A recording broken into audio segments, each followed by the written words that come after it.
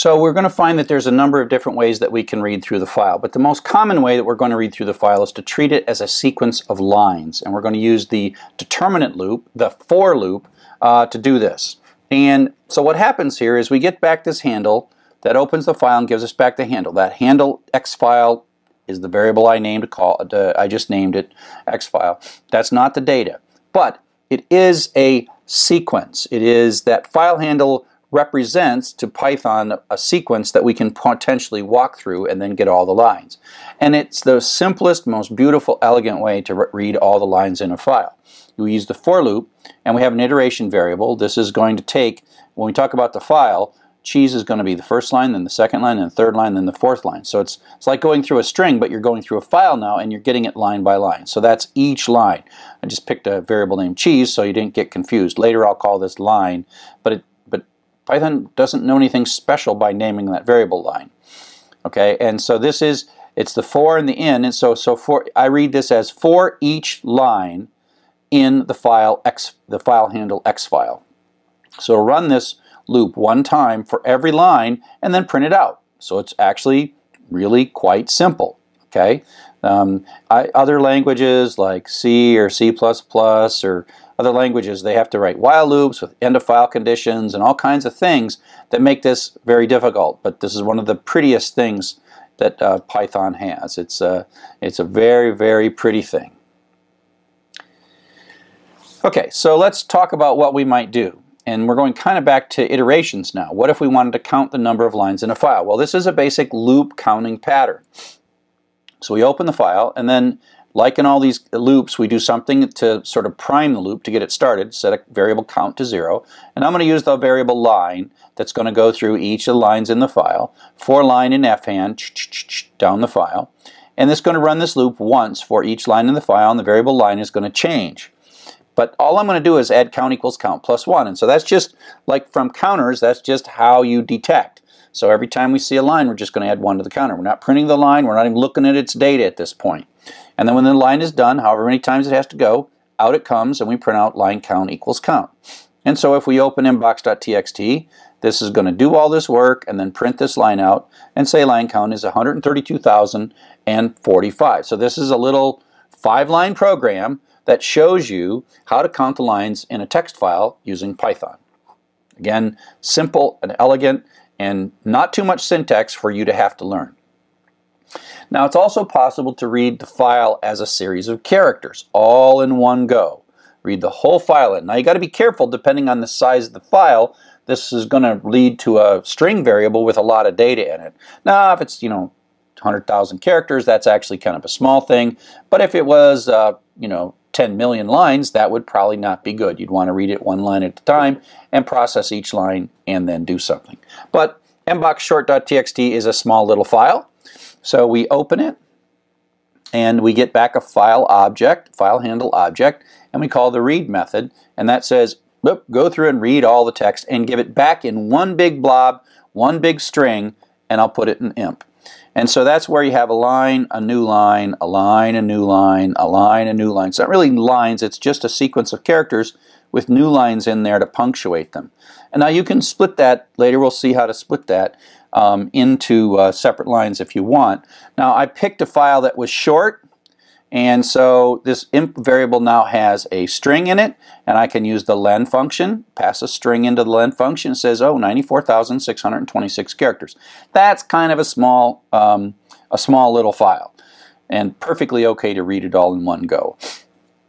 And so now I say just print the first 20 characters. That's beginning to up to but not including 20, and so it shows the first 20 characters of that little file is a from line, because this is a mailbox file. Now, let's say we're going to do a searching, and we did this loop where you're looking for something. And so we're going to search for lines that have a prefix of from. Okay, that's what we're going to do, and we're going to print those lines out. So there's lots of lines in this file. Line, from.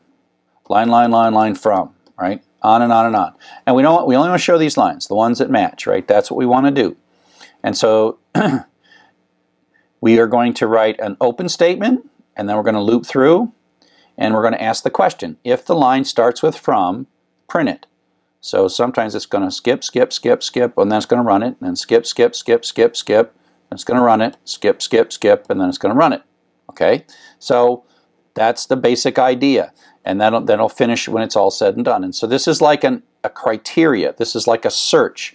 We're looking for lines that match the string, that have the string from as their prefix.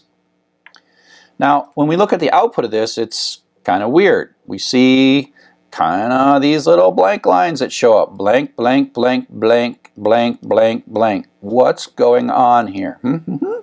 What's going on? So let's take a quick look. The problem is new lines. Well, I mentioned that the file has new lines in them. And so when you do the for loop, it doesn't throw the new lines away. As you might expect, it would be kind of nice if it did, but it doesn't. It actually shows you, when you read, it reads that first line up to and including the new line and gives you that back as the variable. So that is the first new line, so that means it's going to go down. And then the print statement actually adds another new line. So that's the second line of the file has a new line at the end of it, and the print statement adds another new line. So if we take a look at the code, there is a new line. Oops, come back. If we take a look at the code, this variable line has a new line in it. Oops, where am I at? I'm in the wrong slide. There we go. Yeah, this is what I want to do. If we look at the code, there's a new line in here, and then the print adds another new line. So the print adds a separate new line. And that's how we get two new lines. The print statement's new line and the new line from the file. Here's how we fix it, and you're going to write this code a lot because when you're reading text files, you end up with a new line, and often you don't want the new line. But thankfully, as we saw in the previous chapter, there is a nice little function in Python for strings called strip that allows you to throw away white space.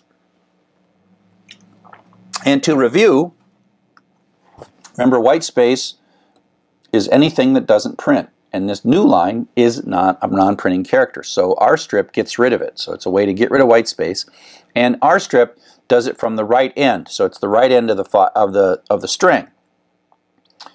And so if we just are going to loop through all the lines in the file, we say line equals line r strip, and then this variable no longer has the new line at the end of it.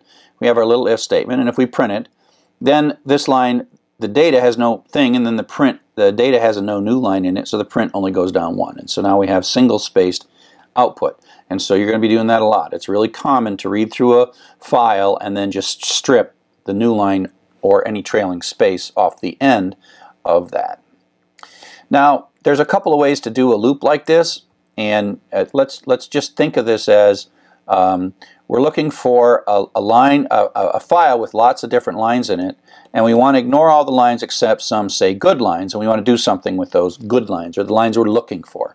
Needle in a haystack. This is like searching for a needle in the haystack. So if you look at this code at a high level, we're going to loop through everything, and then we're sort of picking which lines are, and these are the good lines down here. Now often we have a bunch more code that we want to do, and we're not just printing them, but we're going to do a lot of code. So sometimes you actually structure the loop a little bit differently. And so the way to do it, and this is going to do the exact same thing, it's just a little different way of thinking about this loop. So the top part is the same, we're stripping it, and what we're doing here is everything's the same here except we add this not. If the line does not start with from, that's the translation of that. If the line does not start with from, continue.